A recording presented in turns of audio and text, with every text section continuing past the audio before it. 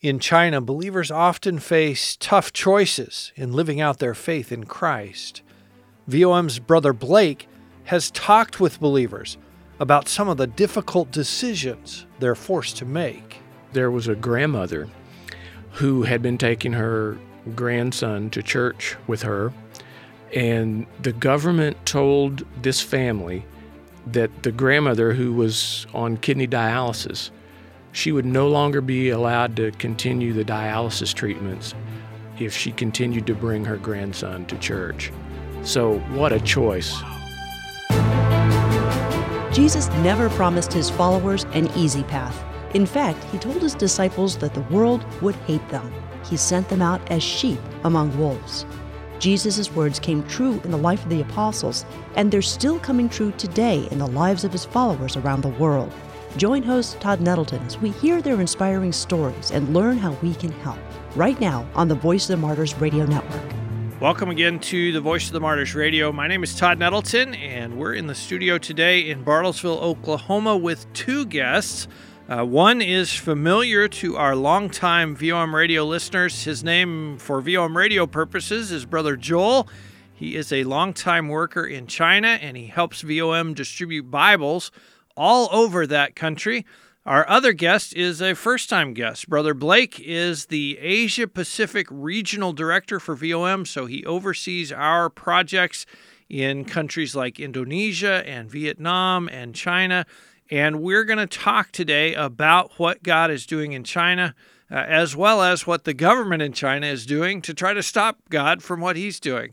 So, Brother Joel and Brother Blake, welcome to Voice of the Martyrs Radio. Yeah, thank you. Good to be here. Thank you very much, Todd. Last March, Xi Jinping was granted additional time as the president of China. As I understand it, basically he can be president as long as he wants. Why was that a big deal, or is that such a big deal for the church in China?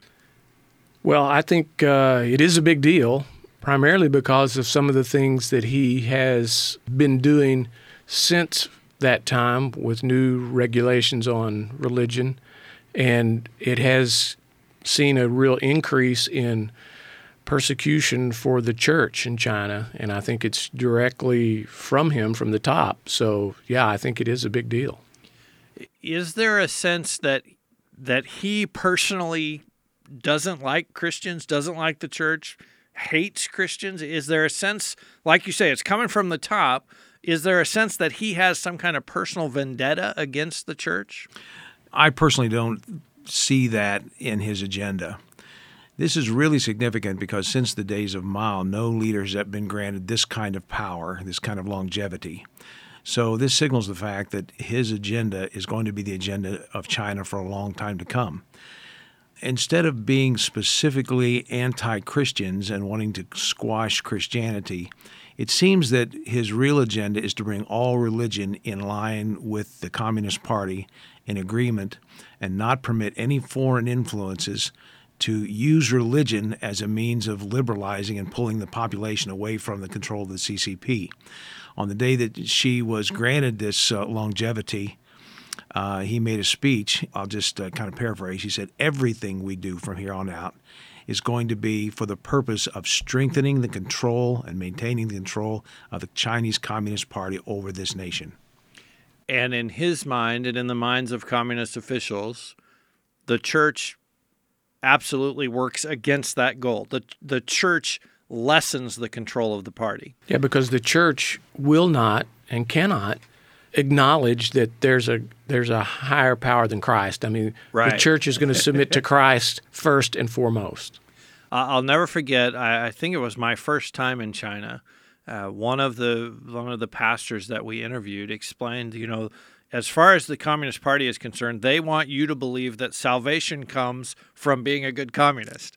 If you believe salvation comes from something else, that lessens their authority, that lessens their power. And so the church, obviously, as you say, the church says Christ is the most important thing. That's a threat. Yeah, absolutely. There were some new laws that went into effect earlier this year about church activity, religious expression. What changed? What did those laws make different than how it was before?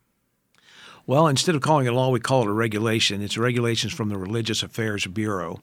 To understand the change, Todd, we need to understand what the situation of the Chinese church has been in the past.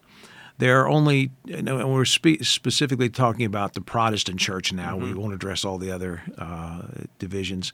But in the Protestant church, there are only two types of churches in China. There's the Three Self-Patriotic Movement. Those churches are founded by and sponsored by the communist government. And then there is everybody else. Some people used to call that the underground church. The Chinese don't prefer that name. Some people called it the unregistered church. But if you call it unregistered church, that would indicate that there would be a registered church. And there's never been a registered church in China. And that's what I really would like for people to understand. There's never been a non-TSPM church registration in that nation. So all you have is this whole group of church, and the Chinese prefer to call it the family church, the Jiating Jiahui, the family church, because it began in people's living rooms. Every church that is not TSPM in China is illegal.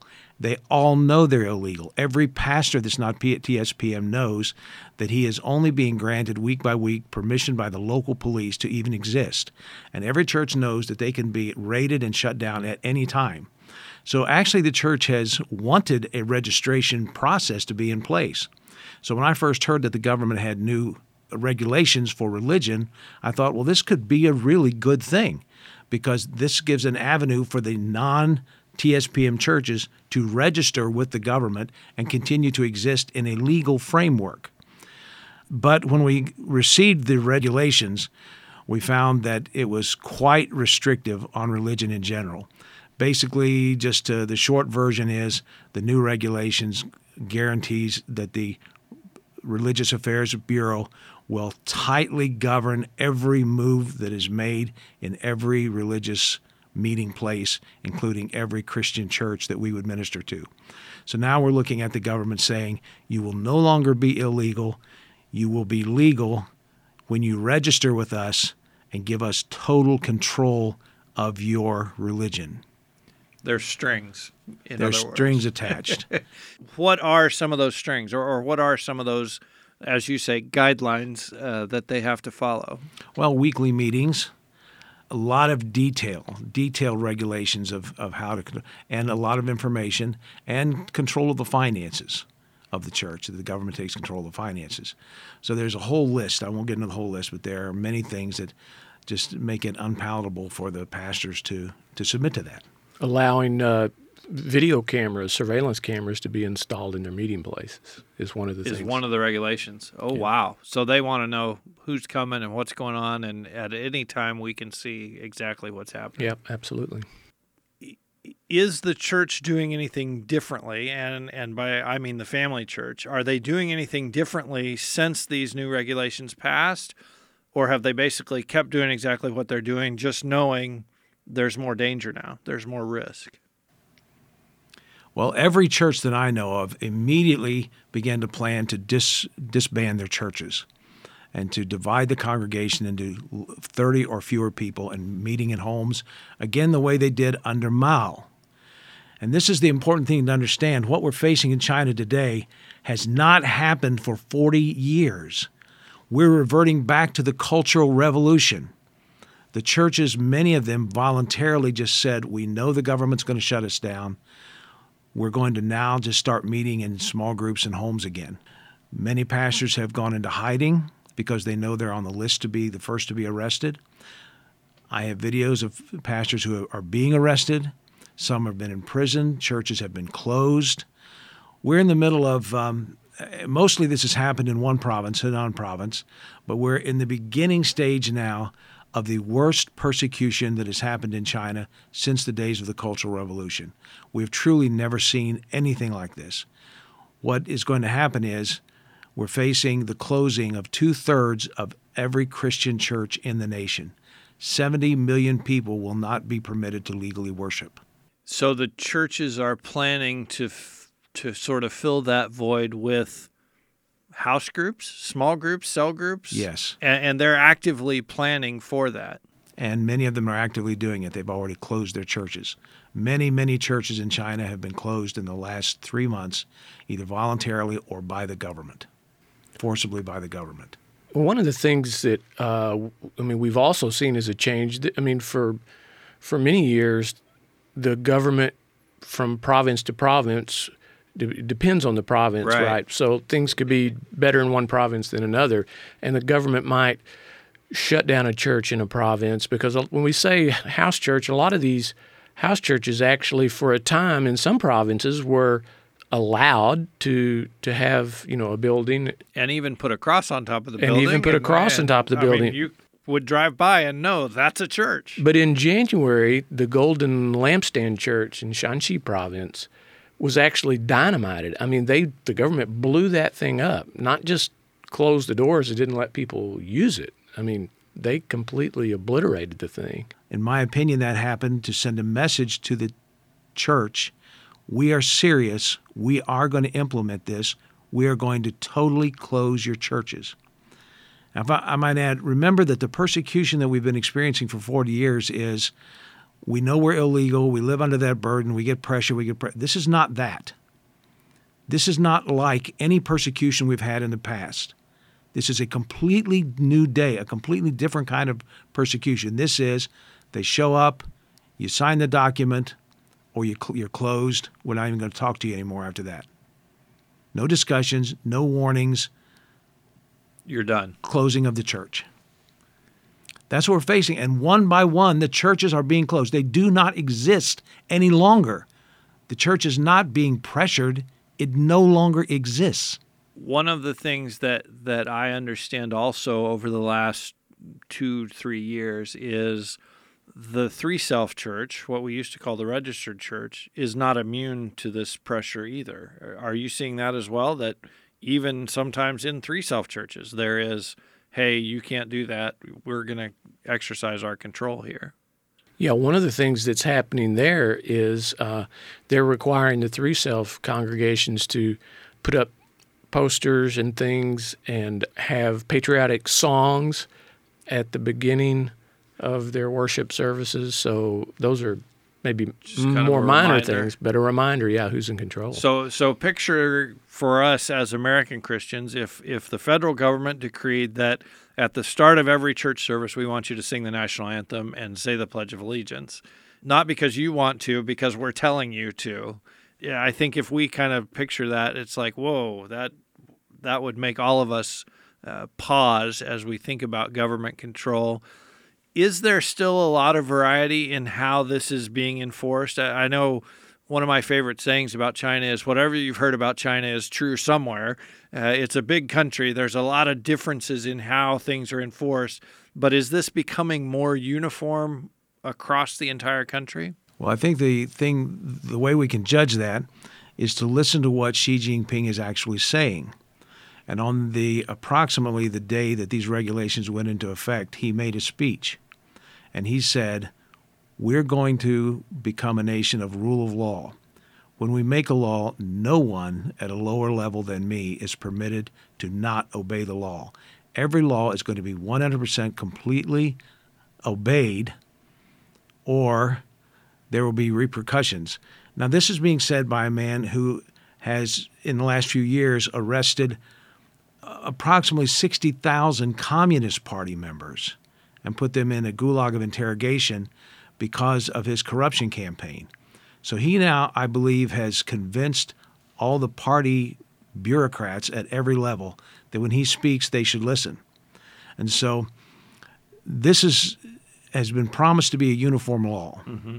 I don't see any possibility that this is going to be enforced differently in different regions. It may take a little bit of time to roll that out everywhere because it's a big country. But yeah. I agree. I think he's definitely intending that there will be no longer selective enforcement of these laws. It'll have less to do with what your provincial or local authorities think of the church and more to do with, no, this is what the law says. You got to live with it. Yeah, I think so. What is the relationship between the TSPM churches and the family churches? Is there fellowship between them? Are there areas where they work together, or do they kind of keep out of each other's way?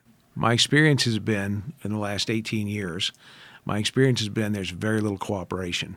Because the TSPM, especially in the early days, was part of the persecution campaign against the house church.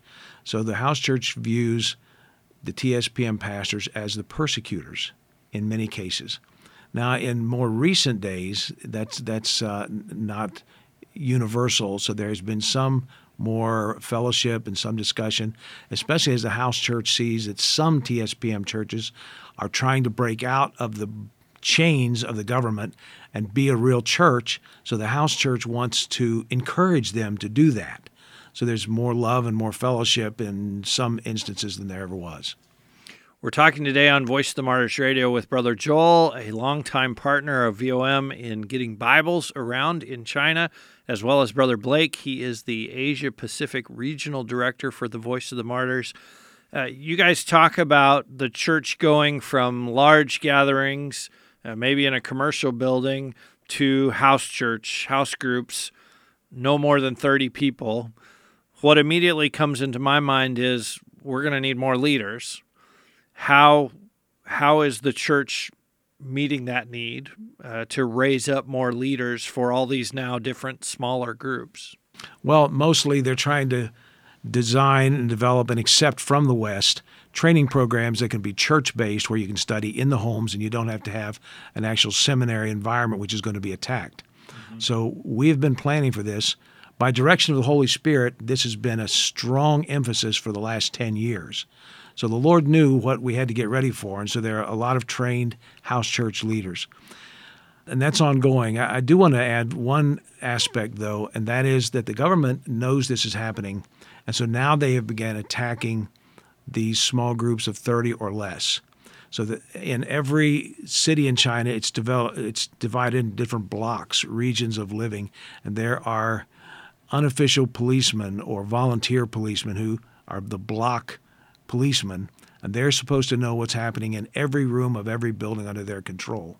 Wow. And when they see 10 or 20 or 30 people going in, they alert the police, and the police soon find out it's a religious meeting. So the answer to the problem in China is not to break the church down into small groups of 30. They are going to be persecuted. We are actually, Todd, and this is the very troubling thing, we don't know what the answer is.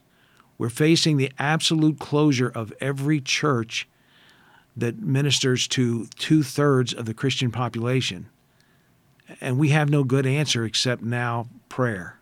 What is the spirit that you see in the Chinese church? I mean, I think if the people in my church felt like the government is out to get us and they're going to make our lives miserable, there would be a sense of discouragement or, oh, I wonder what's going to happen.